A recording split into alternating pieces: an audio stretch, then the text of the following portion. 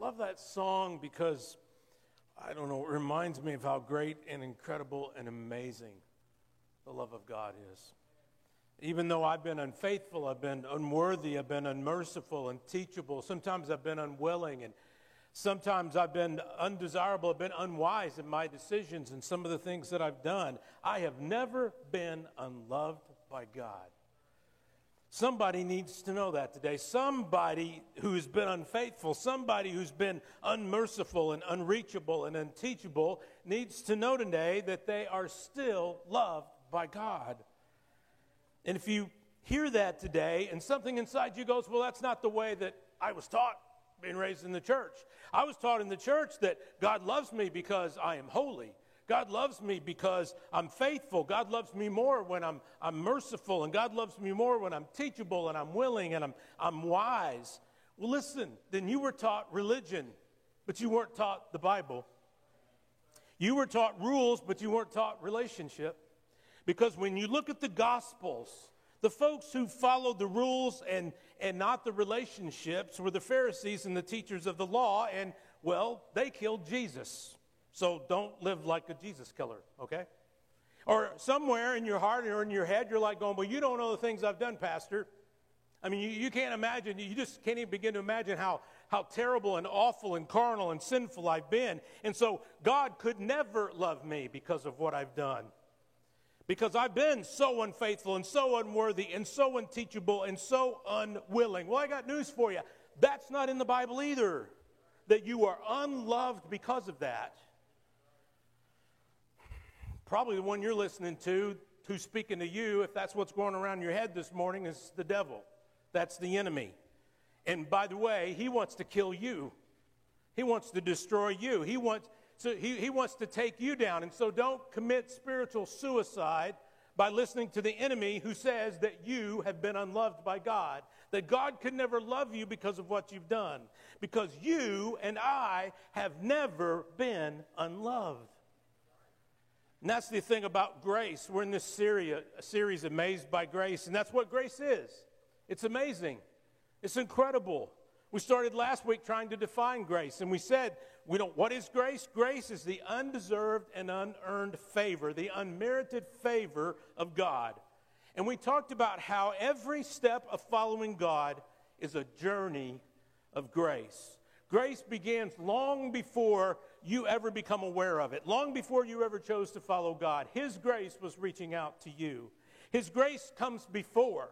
His grace saves us. His grace sustains us. His grace is sufficient for us no matter what we're going through. His grace sanctifies us. It enables us to live in such a way that we don't have to give in to sin and be enslaved by evil. Grace frees us. And grace is something that He gives to us to share with one another so that we might not just get along and we might not just build each other up, but that we might actually work together to glorify God. That kind of grace giving is, well, it's in short supply in our world today. There's only one grace, but we experience it in many different ways. And that's what we're talking about. Today we're talking about prevenient grace. It's that grace that goes before us. It's the grace of God that it doesn't begin at the moment of salvation. It precedes even our awareness of God, even our awareness of our need for God. We do not naturally seek God as human beings, but instead it's God who seeks us. God comes to give us grace so that we may come after Him, so that He pursues us so that we may become His children. His grace seeks us out and comes to where we are. And when you look at the Bible, story after story is the grace and the presence of God reaching out to us. Think back all the way to the Garden of Eden. Adam and Eve, they sinned, and when they sinned, what did they do? They hid from one another and they hid from God. But what did God do? God came calling their name.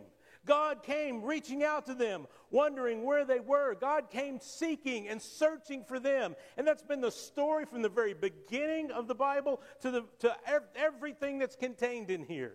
It's that we have the story of God seeking us out. You remember Moses? Moses, man, he'd messed his life up, killed an Egyptian soldier, and then he ran away. And for 40 years he hid from the desert. But was he able to get away from God? Oh, no.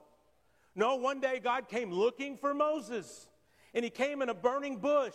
This was long before cell phones. I'm sure if Moses had a cell phone, he would have called him. Or if he had Facebook or something like that, he would have messaged him. But that's what God did. God showed up in a bush. And he said to Moses, I know you're out here hiding. I know you think you're a failure. I know you think I can't use you. But, oh, Moses, I got a job for you, buddy. And Moses said, oh, I can't talk right. I stutter, this. Moses gave all kinds of excuses. But God said, no, I want you to know I can use you. But I've messed up. Moses, that doesn't matter. I'm here. I'm seeking you out. Think of Elijah. Elijah, man, he ran. He was scared for his life, and he was depressed, and he thought no one else in the world was following God but him. He just had a huge victory for God on Mount Carmel. And then he ran for fear of his life, and he went and hid in a cave, and guess who came to see him? God found him there. He came in a still, small voice. And he said, Elijah, you're not by yourself. Elijah, you're not alone. I know you've been running from God. I know you think you're hiding in this cave and nobody knows where you are, and you think you may have run away from me, but I want you to know, Elijah, I can use that. The grace of God would reach out to Elijah in that cave and say, come on, I got stuff for you to do. And story after story in the Old Testament of God calling. You remember the psalmist, Psalm 139? He says, where can I go from your spirit? If I go to the heavens, you're there. If I go to the depths, you're there. If I go to the far side of the sea, if I go to the darkest place in the world where I can't see my hand in front of my face, that's the Brian Davis version of it. But if I go to the darkness, you'll still find me. You'll still find me, because the grace of God seeks us out wherever we are. Look in the New Testament. Man, I think about how Saul was out killing Christians. Saul, who was the most Jewish of the Jews, he's out killing Christians. And what happened? God comes and finds Saul on a road in the middle of nowhere. And he tells him, I got a job for you. I want you, you've been killing my people, but I love you, Saul. And I got a role for you to play. I want you to be in my kingdom. And it changed his life so much that he changed his name to Paul. And he became one of the greatest missionaries the church has ever seen. I think about Peter, who failed Jesus 3 times, right? He told Jesus, said, you're going to fail me 3 times. Peter said, no, I'd never fail you. I'm with you all the way. And yet on that night, whenever they came and arrested Jesus, what did Peter do? He denied him 3 times. And then when it's all said and done and Jesus raises from the dead, what does he do? He goes and he finds Peter. Says, Peter, come talk to me. I want you to know, just the video that we saw last week, I want you to know, Peter, that I love you. And even though you've failed, and even though, I don't know, you may blame yourself, Peter, I want you to know I still care about you. My grace still reaches out to you. Feed my sheep. My goodness. Jesus' whole ministry, Jesus' life, he came down. He came down for us. For God so loved the world that God sent his only son. He came to where you were. He came into your life, into your skin, into your problems, into your circumstances. And he came to experience everything. And when he was here, man, he didn't just hang out with church folk. Who came to him? Man, matter of fact, the church folk thought he was unholy. Why? Because he hung out with sinners and prostitutes and tax collectors and people that they considered unworthy and unloved. But God reminded them, I want you to know, I love you. I care about you. I care about your life. And then the ultimate. He goes and he dies on a cross. He who was without sin died for us, for you, for me, so that we could be forgiven, raised to new life so that we could be empowered. That same Spirit that raised Jesus from the dead, the Bible says, when you're a follower of Jesus, lives in you, enabling you to be everything and do everything that God has ever called us to do and be. Romans 5, Paul puts it perfectly. When we were utterly helpless, Christ came at just the right time and died for us sinners. And now most people would not be willing to die for an upright person, though some might be willing to die for a person who is especially godlike, good, holy. But God showed his love for us by sending Christ to die for us while we were still sinners. Long before you ever thought of coming to him, he's been coming to you. His grace that goes before, his prevenient grace has been reaching out to you. Matter of fact, we believe, John Wesley believed in total depravity, the fact that you and I are incapable. We and I are incapable of our own of finding God. But it's God's prevenient grace that comes and enables us to find him, that draws us to him, that calls us to be a part. We seek God only because he sought us first. It's only by the grace of God. In Acts 10, there's a story that demonstrates the prevenient grace of God and kind of the ways in which God seeks us out. It's the story of a man named Cornelius who was a Roman army officer. He's not a Jew. He's a Gentile. But we find out later in the chapter that the Jewish people respected him. And even though he didn't worship as a Jew, he and his household respected God. And they were generous to those who were poor, and they prayed often. And it says in Acts chapter 10, verse 3, that one afternoon about 3 o'clock, Cornelius had a vision in which he saw an angel of God coming toward him. Cornelius, the angel said, and Cornelius stared at him in terror. What is it, sir? He asked the angel. And the angel replied, your prayers and gifts to the poor have been received by God as an offering. Now send some men to Joppa and summon a man named Simon Peter. He is staying with Simon, a tanner, who lives near the seashore. How does prevenient grace work in our life? Well, God's grace can be seen, I think, in Cornelius' story, how he works at the crossroads in our lives. Prevenient grace works at the crossroads. Those important moments in life when a decision has to be made. Those important moments in life when choices have to be made. Pivotal moments in life that change our direction, that move us a certain way and cause us to go a certain way. Sometimes those are obvious, right? Life-changing moments. Like, when you graduate high school or college and you go out and start a career. Life-changing moments when you get married. All of a sudden you begin to think, well, at this moment in our life, now that we're married together, are we going to do this by ourselves, or are we going to ask God to come in? Are we going to ask God to move? I think God speaks to us at those crossroads. When you have a baby, are we going to raise this baby? As we raise this baby, we're going to need some help. Do we care about the baby's faith? Do we care about raising them in a Christ-like home? A career decision, a health crisis. These are times when people are trying to listen to God. They're trying in their own head maybe just to figure out life. We all have those moments where we're just trying to figure out life. Maybe it's when someone passes away. Maybe it's when we lose a job.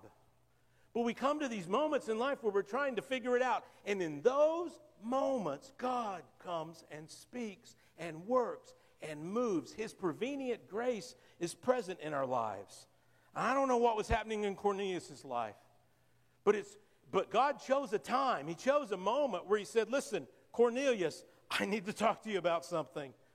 He was praying. He had this vision, and he saw this angel, and he's like, well, obviously it's a moment, a crossroads when he's listening. Curiosity often is where God's grace begins to work at the edges of our lives. Cornelius, when this angel comes, he could have ran out of the house and, run away. But he chose to stay and ask the angel out of curiosity what he wanted. What does he need? I remember many times, I've mentioned before, when we planted our church, that God would use curiosity. We would go out and paint faces at the city event. And we'd paint 3,000 faces. And it was incredible to me for 2 or 3 days on a 4th of July weekend sometimes when people would choose to go on vacation or go do other things, we could gather enough people for us for 2 days to sit out there in the heat and paint kids' faces. And I would be out there and I would be talking with some of the parents because, believe me, I tried face painting. You don't want me doing it. And So I would stand and talk to people, and I would hear people say, what are you guys doing?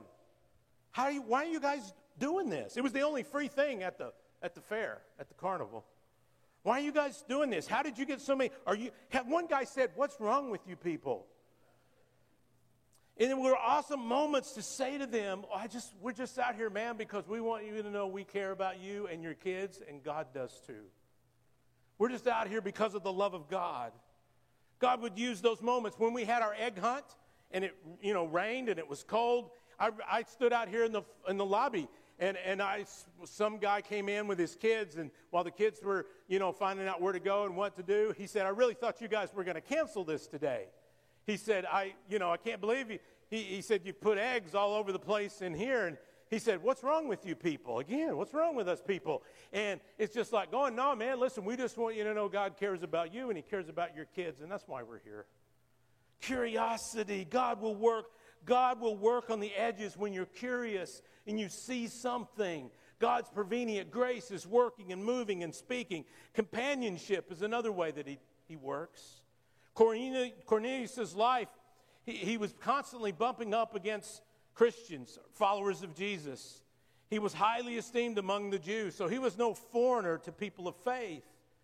But notably, when prevenient grace led him to a revelatory moment, when he said, I want you to go and I want you to call this guy named Peter, who you don't even know, by the way, to come and join you. Often God uses other people in our lives to speak, to talk to us, to love on us, to let us know that he cares about us. I remember when we planted our campus up in Troy, Missouri, and there was one of the guys there, just several farmers in the church, in the congregation, and one of them, he needed some issues. He was having some issues on his farm, and so he called the MFA, and they sent out a precision agriculturalist specialist. His name was Bo Burgess.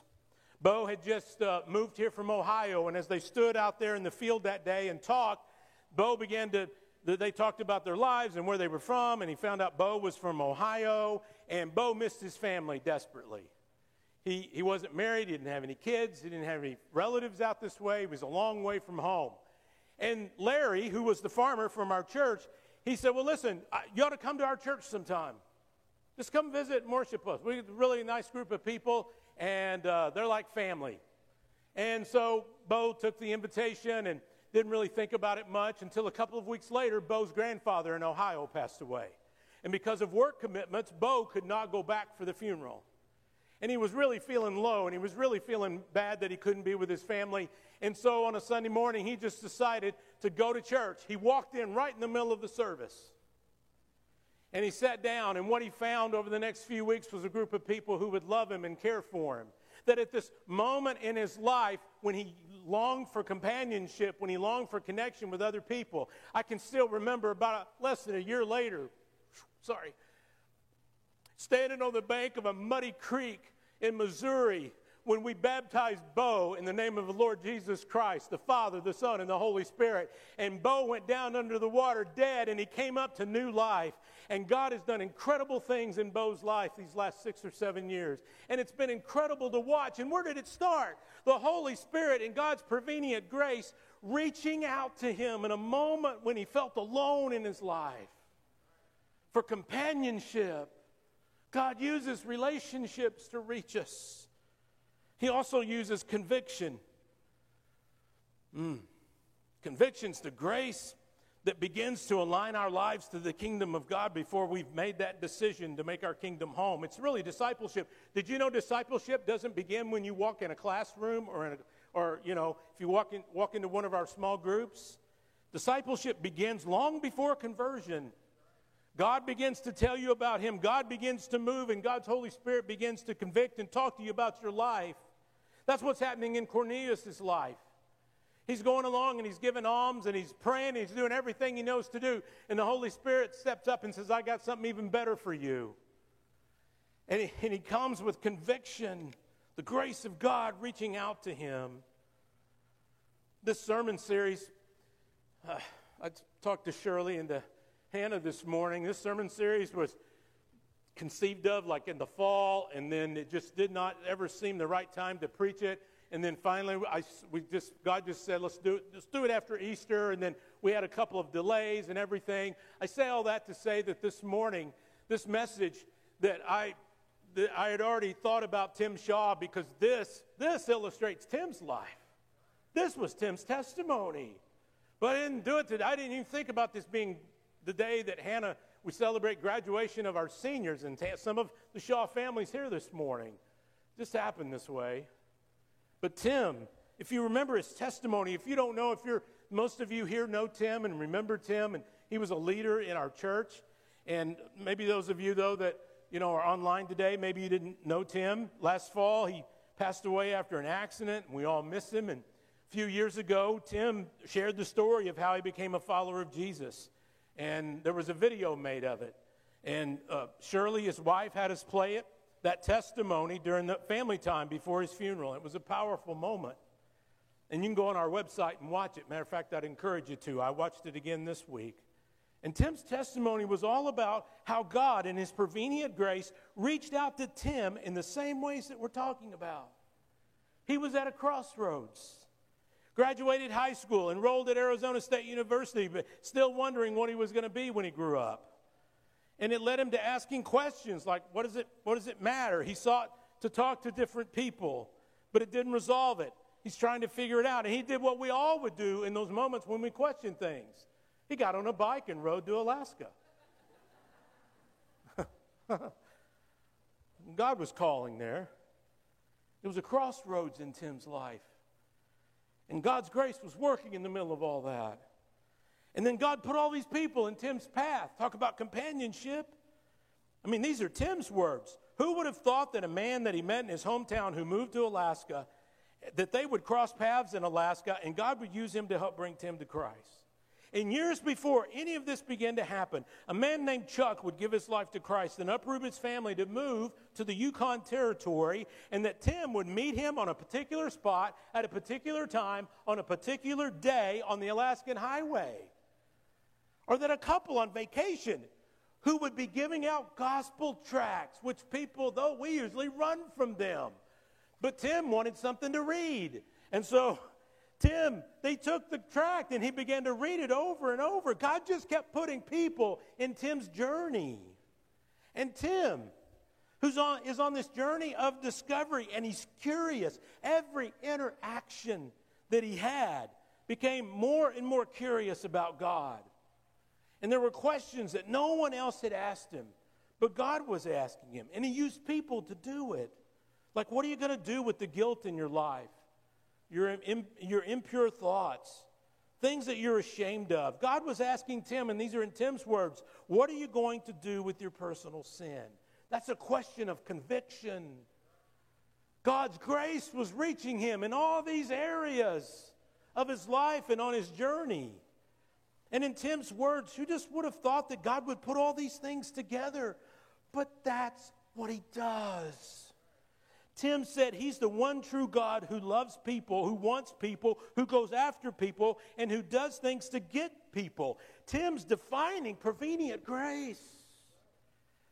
And really, Tim's story, while unique in its element, because not everyone jumps on a bike to find Jesus when they're 18 years old and rides to Alaska, especially a tandem bike. I would have taken a single-seater. But anyway, even though that was unique, the rest of Tim's story is really common to us all. God's prevenient grace, working in the crossroads of our lives through our curiosity, through companions, through relationships in our lives, through his Holy Spirit, convicting us to follow him. That's the journey and the path that we all have taken. It's Tim's story. It's your story. It's my story. God seeking us out. God coming to find us. And if you are not following Jesus, I want you to know that he is working in the same way that he did in Cornelius' life, that he's done in Tim's life, that he's done in my life, and everyone who follows Jesus. Oftentimes, you might not fully realize that he's working until you look around. Our resident theologian, Lonnie, on Wednesday night when we were having prayer meeting, said something more profound maybe than even Lonnie knows. But he said, you know what? I look back and you just see along the journey God working and God moving and God doing things. And I look back in my life at the times when he wouldn't let go of me. Everybody else would.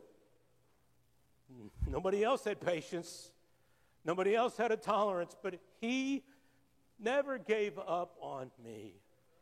And for those of you who don't really want, for those of you who wonder if I'm saved or not, he's still working on me, okay?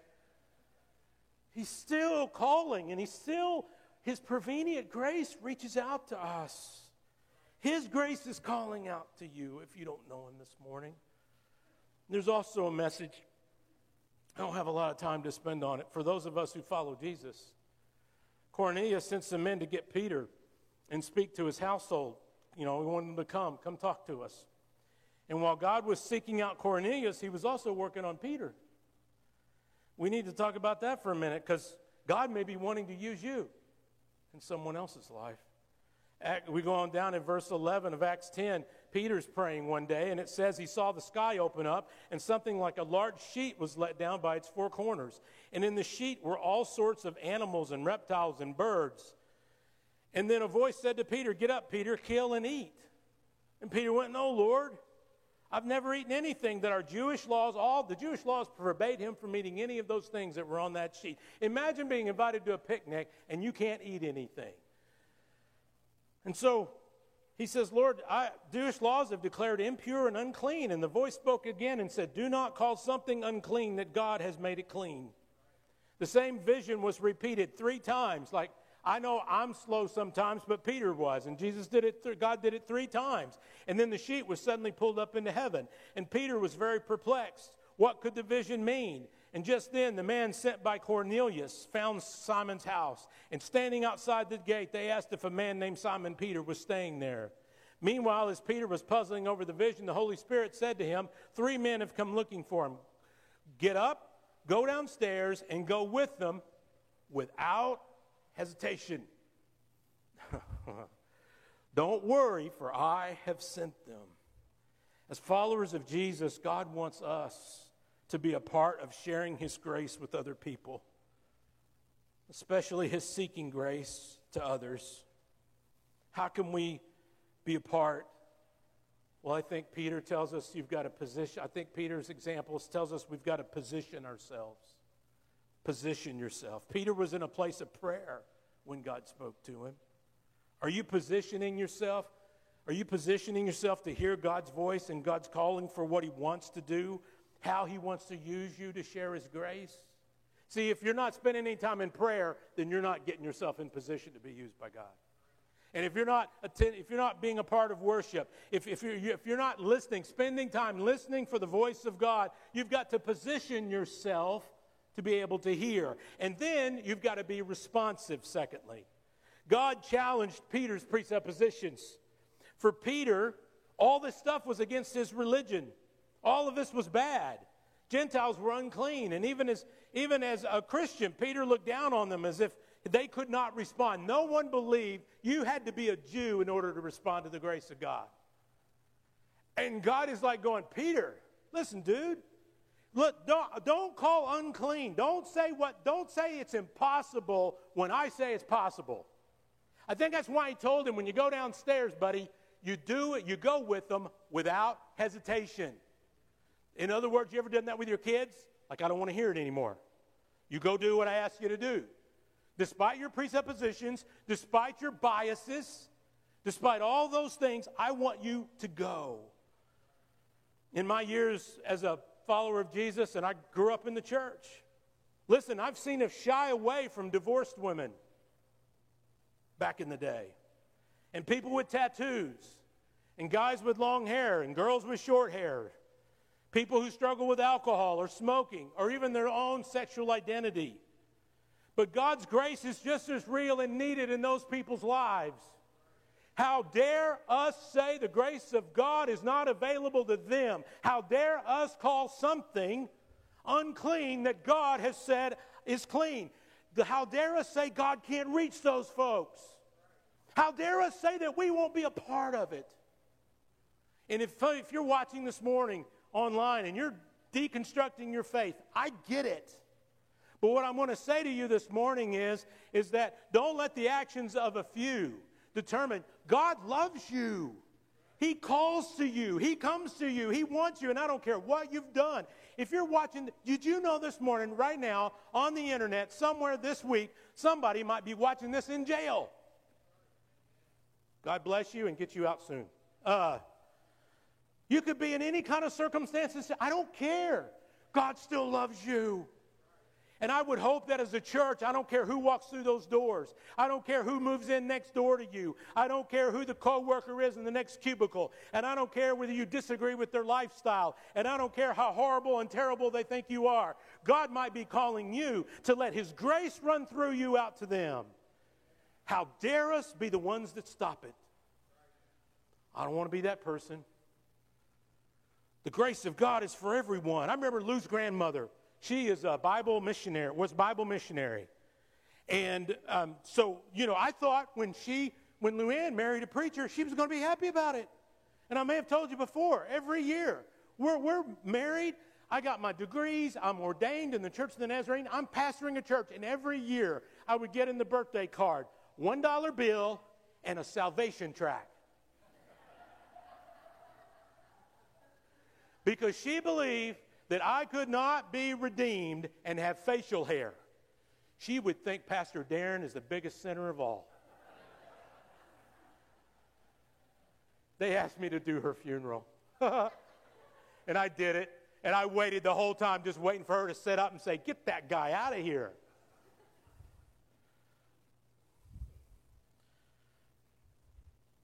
Who are we to hold back the grace of God? I did some bad stuff when I was a teenager, when I fell away from God. And I'm so glad no one restricted the grace of God in my life. I wouldn't be here today if they had. Don't restrict the grace of God. Obedience. When the men came, Peter did what the Holy Spirit said, and he went right away. He didn't have any hesitation. And you heard him. If you go on and read in the chapter, you find that when he went to their house, he understood that he could get in really big trouble for being in their home. But he did it anyway, because that's what God wanted. And then the last thing, when they got to the end, the whole household got saved. And what did Peter say? Hey, we need to baptize these folk. He embraced them as brothers and sisters in Christ. And if you're a follower of Jesus, we need to be people. What could God do in this world if we were a people who positioned ourselves to be part of sharing His prevenient grace? If we responded the way that Peter did, and if we would discard our bias and engage God's grace wherever it's given, if we would be obedient to share with others and embrace what God is doing in the world. Prevenient grace is God chasing after you. And He's chasing after you this morning. And if you're a Christian, prevenient grace reminds us that He's working long before you and I ever show up. He just asks us to join Him and partner with Him in what He's doing. Are you willing to be a partner in what God's doing in the world? If you're not a follower of Jesus this morning, I want you to know that He's coming after you. His extravagant love has been seeking you your whole life. He's at the crossroads, using your curiosity, your companions. They're convicting you. He's reaching out to you. All He wants you to do is surrender. Now, I know it's been a long morning, and we've got to beat the Baptist to the restaurant, but I need to share this with you this morning, and then we're going to pray. It's a story I read this week, and I thought it fit today. It's written by Timothy Paul Jones, and the title of the article is Because I'm Yours. It's a true story about an adoption. He said, "I never dreamed that taking a child to Disney World would be so difficult, or that such a trip could teach me so much about God's outrageous grace. Our middle daughter had been previously adopted by another family. And I'm sure this couple had the best of intentions, but they never quite integrated the adopted child into their family of biological children. And after a couple of rough years, they dissolved the adoption, and we ended up welcoming this 8-year-old girl into our home. For one reason or another, whenever our daughter's previous family vacationed at Disney World, they took their biological children with them. But then they left their adopted daughter with a family friend. And usually, at least in the child's mind, this happened because she did something wrong that precluded her presence on the trip. And so by the time we adopted our daughter, she had seen many pictures of Disney World, and she had heard about the rides and the characters and the parades. But when it came to passing through the gates of the Magic Kingdom, she had always been the one left on the outside. Once I found out about this history, I had made plans to take her to Disney World the next time a speaking engagement took our family to the southeastern United States. Unfortunately, the prospect of visiting Disney World produced a stream of downright devilish behavior in our newest daughter. In the month leading up to our trip to the Magic Kingdom, she stole food when a simple request would have gained her a snack. She lied when it would have been easier to tell the truth. She whispered insults that were carefully crafted to hurt her older sister as deeply as possible. And as the days on the calendar moved closer to the trip, her mutinies multiplied.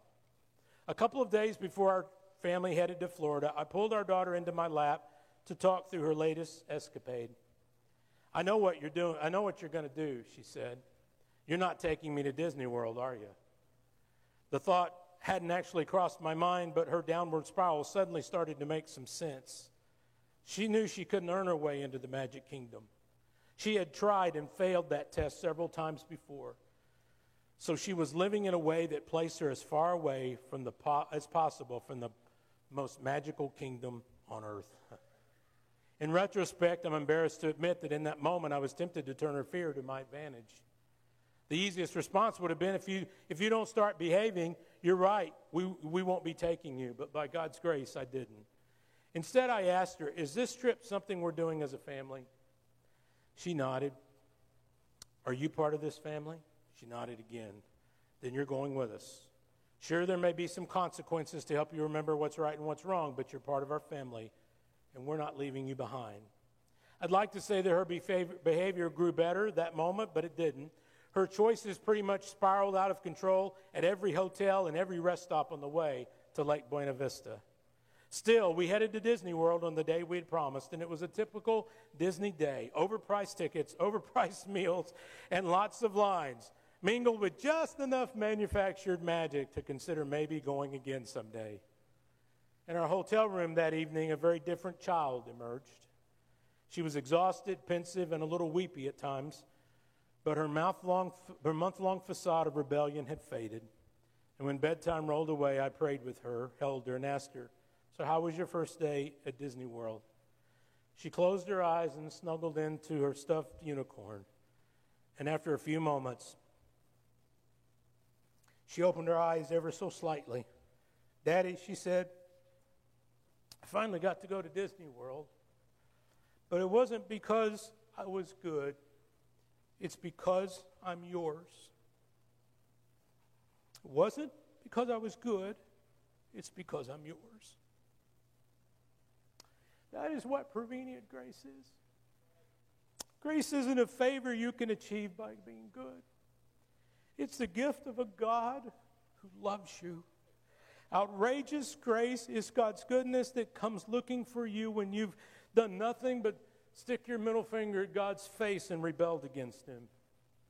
It's a farmer paying a full day's wages to a crew of deadbeat day followers who only work for a single hour, like Jesus talked about in Matthew 20. It's a man marrying an abandoned woman and then refusing to forsake his covenant with her when he finds out that she is a whore, a hooker, like Hosea. It's the insanity of a shepherd who puts 99 sheep at risk to go and search for the one single lamb who can't follow instructions and wants to go out on its own way. It's the love of a father who hands over his finest rings and robes to a young man who has squandered his inheritance on drunken binges with his fair weather friends in Luke 15. It's one-way love that calls you into the kingdom. Not because you're good, but because He wants you to be His. He created you, and He made you, and He loves you. And He will chase you to the ends of the world. My brother was not living for the Lord in his last few years and pretty much tortured the rest of us with it. But you know something? No matter what my brother did, My mom and my dad still loved him. And there are some of you parents here today, and you've got wayward children. You know what I'm talking about. And if you can still love your kids despite all that, think how much greater the love of the Father is for us all. He loves you. He seeks you. He's coming after you. All He asks and all He wants is for you to surrender to Him and embrace Him. Because He's not coming because you're good. He's coming because you are His. Bow your heads with me this morning.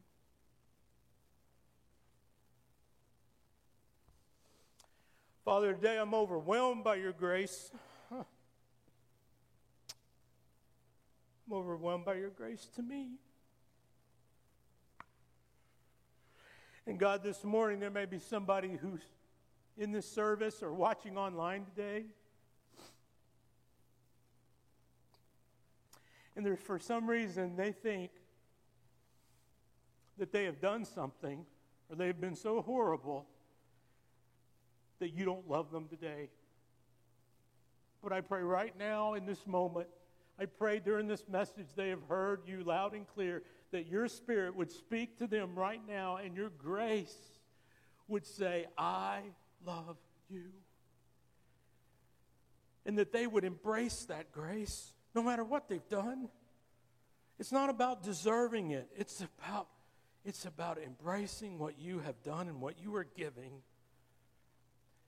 God, today you are coming after them. You're coming after me. You're coming after us.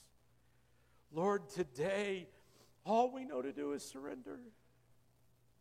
And Father, today, if you would just help us, maybe there's somebody that says, I just need to surrender to Him and give my life to Him. What do I have to do? All you have to do is surrender. All you have to do is say, I want what Jesus did on the cross to count for me. I want to be forgiven today, and I want to be one of your children. Undeserving, but never unloved. Oh God, today, would you welcome them into the kingdom this morning? Forgive their sin. Wash it all away. May your grace fill them and save them today. And make them your child. And God, today there may be somebody who's a follower of Jesus, but maybe some of us have let our biases step in the way of becoming gracious people. God, I don't want to ever stand in the way of anyone embracing your love and your grace. So might we, like Peter, be obedient.